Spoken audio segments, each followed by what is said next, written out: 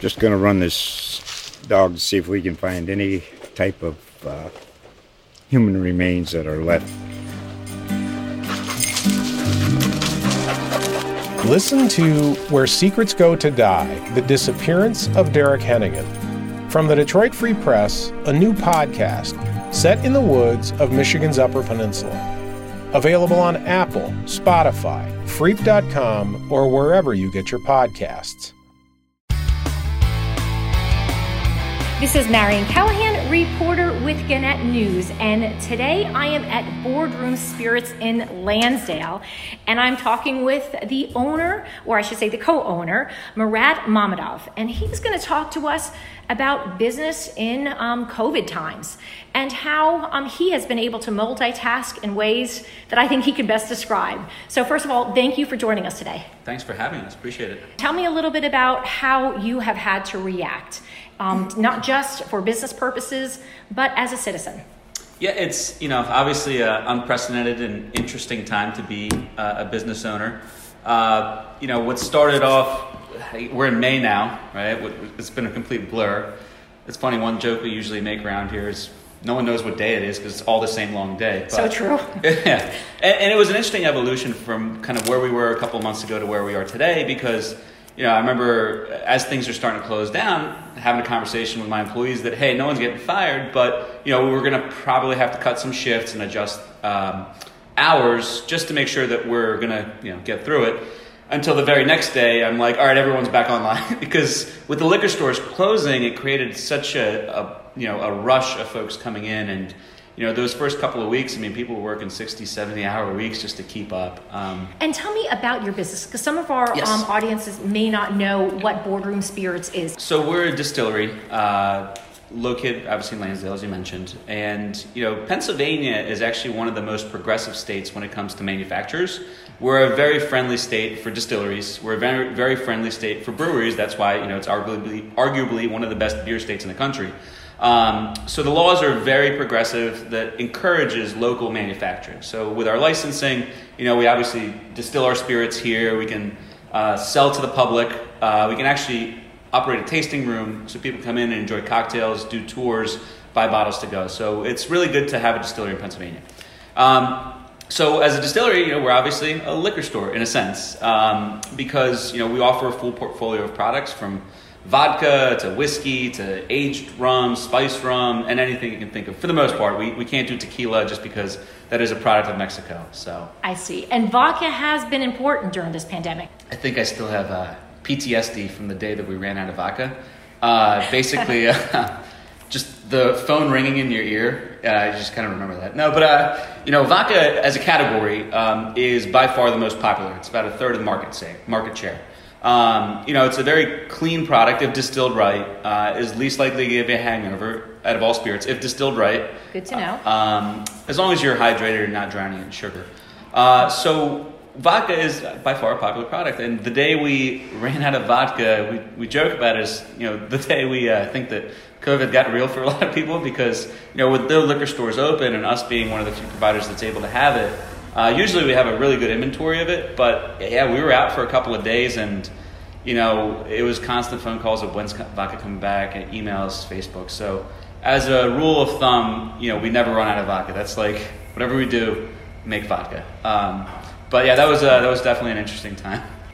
And so I know with a lot of businesses are just trying to survive this. Mm-hmm. Many have not been able to operate at all.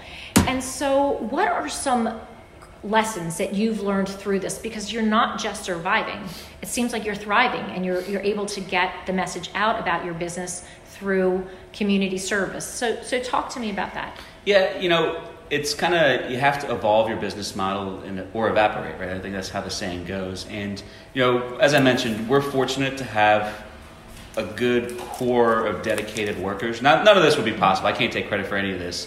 We had the folks that are out there running our drive-through, doing the deliveries, bottling, creating sanitizer. So that's really helped out. But, our whole model was we got to just evolve with what's available and adapt and do it relatively quickly. Don't think about it too much, make mistakes, fail fast, and recover from it and go from there. So I know it's kind of very high-level messaging, but it's true. I mean, you have to be nimble in these situations. Otherwise, you risk, ultimately going away. And, for us, it's, obviously the PPP loan was one aspect of it, but we figured we can't rely on slow-moving bureaucracy. We have to adjust and adapt. And were you able to get one? The PPP? Yes, okay. We were able to, and that was helpful in covering, payroll and everything like that, and keeping people employed and running. And even when I look at our restaurant partners, we also own a restaurant called Northbound Restaurant in partnership with our good friends from Butcher and Barkeep located in Harleysville. But Northbound is in Satterton. It's a rehabilitated train station. And, they did a good job of adjusting to doing curbside pickup, basically selling our bottles, because with our license we can sell bottles up there and cocktails. So they're able to still run fantastic restaurant operation, just evolve it to changing times. And so where can people get your spirits? I mean, give me a sense of your footprint here. I know you're based in Lansdale, but you're from Doylestown, right? Correct. So, I grew up in Doylestown. So, our footprint for our portfolio is Pennsylvania, where we can deliver to people's homes within 30 miles of the distillery. People outside of that 30-mile radius can actually order to have the product shipped to them. That's a nice thing with, again, evolution. Big companies like FedEx and UPS are now evolving and running pilot programs where they can actually ship liquor to people's households. I know it's revolutionary, but, I don't think anyone's complaining about that. That's right. We do have a set of our products available in liquor stores, so once those open back up, you can still call and ask them or have them shipped to you. And outside of Pennsylvania, we do some private label in certain markets, but also do distribute in Florida and Nevada as well. How long into the pandemic did you switch gears and realize that hand sanitizer was going to be part of your business? We adjusted everything immediately. I mean, from starting our pickup model, so not having folks come in anymore, to starting our delivery model, which Chris did a fantastic job of figuring out. And all of our, none of this could be possible if we didn't have dedicated people that are passionate about our business working for us, putting in the extra hours to really make things work. But we switched pretty much immediately. As soon as the emergency order was available, we started adjusting operations while also keeping up with production to have alcohol for people. So I understand that you're giving the sanitizer away. So talk to me about the public service aspect of your operation. Yeah. So as a distillery, we're not just a company. We're obviously a for-profit company, but with that comes responsibility of taking care of your community. And our community has been really great in supporting our business, allowing us to grow. And, as we shifted over to sanitizer, obviously businesses are going to need it. And our whole philosophy has been, look, any person that needs sanitizer for personal use, come on in. You're going to get 4 ounces for free per day, so you can come back every day and get 4 ounces if you need it. And then we'll sell to businesses. That's kind of been our motto, because by selling to businesses, we're able to continue to fund and fuel giving it away for free to folks. So, it's part of the business. It's part of what we do. We align ourselves with certain charities. Like we did our rum release a couple of weeks ago and raised about $6,000 for a charity called Stray Cat Blues, because they were originally going to have an event at the tasting room. Obviously, that's not possible. So we figured, hey, let's still keep to our obligations, and that was just one of the things that we did. As a distillery, we do have a cat, our Mouser. He's not very friendly, but that's fine. So it kind of helped tie things together, but more importantly was to raise awareness for the cat charity that we raised money for. And we also did a cocktail called the Groggy Cat, which kind of tied off all three of those rums together. And so what are some favorites and some creative cocktails, which I will not be leaving without? Yeah, absolutely. Vodka for sure. So okay, we got that out of the way. Yeah. But no, vodka, bourbon, and it's funny, gin has been coming back. When we ran out of gin, and we were out for about a good 3-4 weeks, just because of everything that was happening. We recently re-released it back up, and it's quickly become a top 5, top 6 seller, just because, gin is kind of a steady category, but people have appreciation for gin. And now that the seasons are changing, spring season, G&Ts are popular, obviously. But some of our popular cocktails have been, obviously, our menu favorites, our Lansdale Lemonade, which is nice and refreshing. And Mike, who's taken over a lot of our ready-to-drink cocktails, which people can buy as well, has done a fantastic job of making that happen. So, and the whole idea with our ready-to-drink cocktails is you're getting the quality of the experience that you would get at a bar from a mixologist, because Mike is a mixologist. So we're using fresh juices, no concentrates, nothing like that. We, juice at least 10 cases a day. We make our own syrups in-house, so we're not buying anything off the shelves. Things like ginger-infused honey, and adding some just flavors, and when I say flavors, we mean like aseptic juices that are fresh squeezed, not from concentrate, to create just really flavorful drinks that people can either pour over ice, shake in a shaker, or top with club soda, or throw it in a blender. And that program's gone really well. Our palm daiquiri people love. Our pineapple marg is a favorite. Our margarita are made with vodka, obviously not tequila. But the blackberry mojito has been really popular. Lansdale lemonade and our engineered old fashioned. And it's kind of funny when we release some of the cocktails and they run out. We joke that that's the new vodka now, because it's like, hey, when's that coming back? When's that coming back? So that blackberry mojito, that sounds fantastic. It's very delicious. My book club would like that. It's very delicious. And the nice thing about these cocktails is you really do get a great value, because you're getting 750 ml bottle, which is about 25.4 ounces, and they are at about 18, 20, 25% alcohol, so they're not over diluted. And as a customer, you can pour it over ice or dilute it to your own preference. So you get a really good value where you get a lot of cocktails out of that one bottle. So one bottle could serve 6 or 7 cocktails, or maybe depending more? Depending on how much you pour. You can get about 6 to 7 cocktails. So that's not bad, because if you go to get a specialty cocktail at any bar or restaurant, you'll pay sometimes between $10 and $14. Absolutely. Yeah, like our engineered old fashioned is about 43% alcohol. Yeah, I'm all about a bargain. So. Good, exactly. So it's 43% alcohol. Generally you do a 2 1/4 ounce pour and dilute it a little bit. So that's about 10 cocktails in one bottle at $4 a cocktail, which is, for the quality that you get, you can't really argue with that. Gotcha. And again, you can come through the drive-through. Tell me about your hours. Yes, so we are open for pickup Monday through Saturday from 12 to 6 p.m.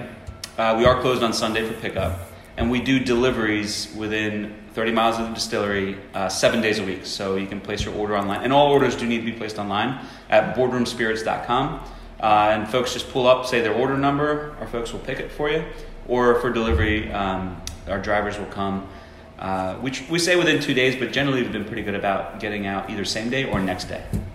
Okay. And now, how do you think your business will change because of this? We are all learning from this experience, but do you think you'll still be making hand sanitizer? Do you think, fast forward, what's your prediction? 6 months, what's it going to look like?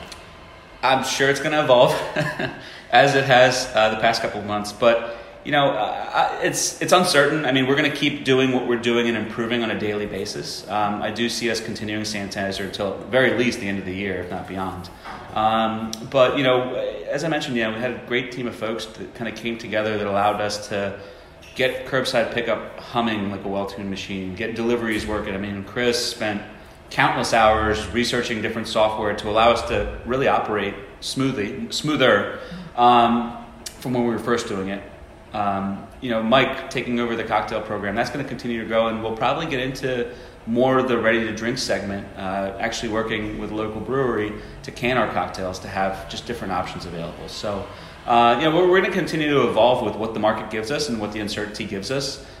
Keeping, obviously the health and safety of our employees in mind, and giving them a comfortable, safe work environment to work in. And, beyond the sanitizer, this is probably the most sanitary place you can be right now. On a nightly basis, we actually have, I'll show it to you a little bit later, an ozone generator, which we bought, I think, last year. And we bought that because, we're always trying to run a more sustainable, greener operation. If you look up top, you'll see our solar panels. With the ozone generator, what that does is basically it's a way of sanitizing our tanks using less chemicals and using less water. So it's a little bit of a greener operation. So on a nightly basis, we actually hook up the generator and ozone our whole tasting room / fulfillment center. So you're coming into a sterile, clean environment every day. Wow. Yeah. So you were in many ways already poised for this. To some degree. And the sterilizer and the hand sanitizer, was that just an easy to switch over because of what you had? Tell me a little bit about what goes into it. Yep, absolutely. So we're following the guidelines from World Health Organization around how to make the sanitizer. So it isn't ethanol based. Being a distillery, we produce ethanol.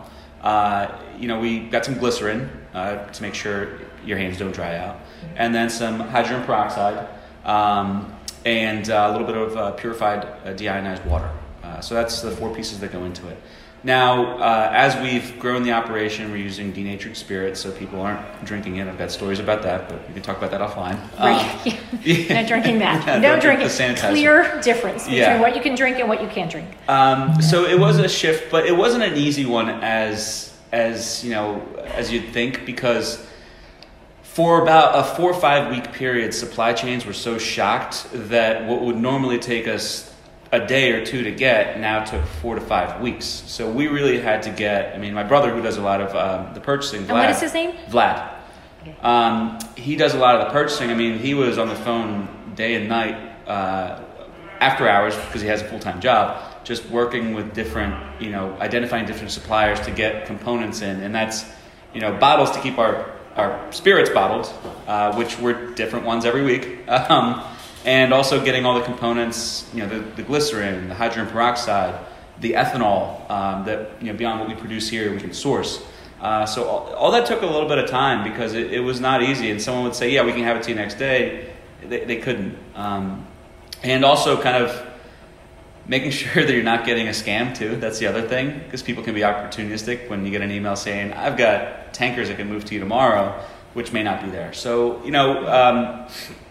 but we were able to get through it and really get things humming and get a good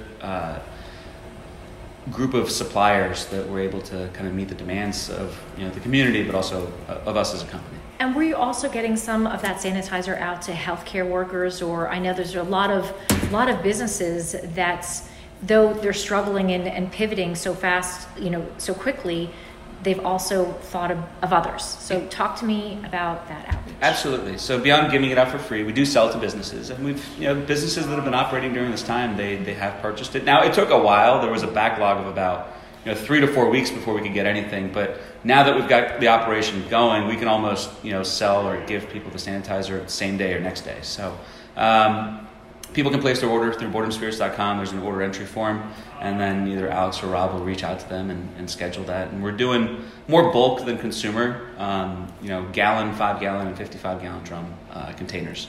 Eventually, we might have smaller format, but to meet the demands of the market, we figured larger format gets it out quicker. Mm-hmm. And we do have a bottler coming in for smaller format spray bottles that people can use more easily. Gotcha. And I'm sure, being in the drive-thru, seeing the line for vodka, for sanitizer, you're seeing humanity at its best and worst as well.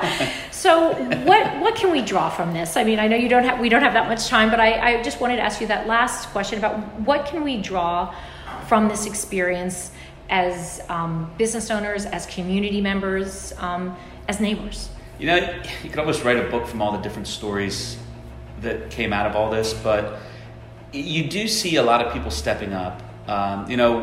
When things were tough in the very beginning because we couldn't get hydrogen peroxide, we would tell people like, hey, can you bring some peroxide? Well, we can make more sanitizer with it. And we still have people showing up with peroxide. So it was great. Just people show up bottles of their peroxide that allowed us to keep running the operation. So that was really kind of humbling in a sense to see that, hey, the community does get behind a lot of this stuff. There's so many different lessons from just the business world in evolution to how people step up in helping companies to continue to do the right thing. So how much time you got? Because I can tell you there's so many different things to learn from all this. But and also just having the right team of folks that are dedicated, stepping up. And I'm talking about the people that weren't our employees, that just showed up and like, hey, I'm here to work. Got any work for me? And they stepped up and did a fantastic job. So. Wow. Well, it's an inspiring story, and I want to thank you again for giving me the tour and sharing what I think is a successful business story that I'm hoping will keep people lifted, and at least let the community know a little bit more about a business that's doing more than just serving cocktails. This is Marion Callahan reporting for Gannett News from Lansdale, Pennsylvania.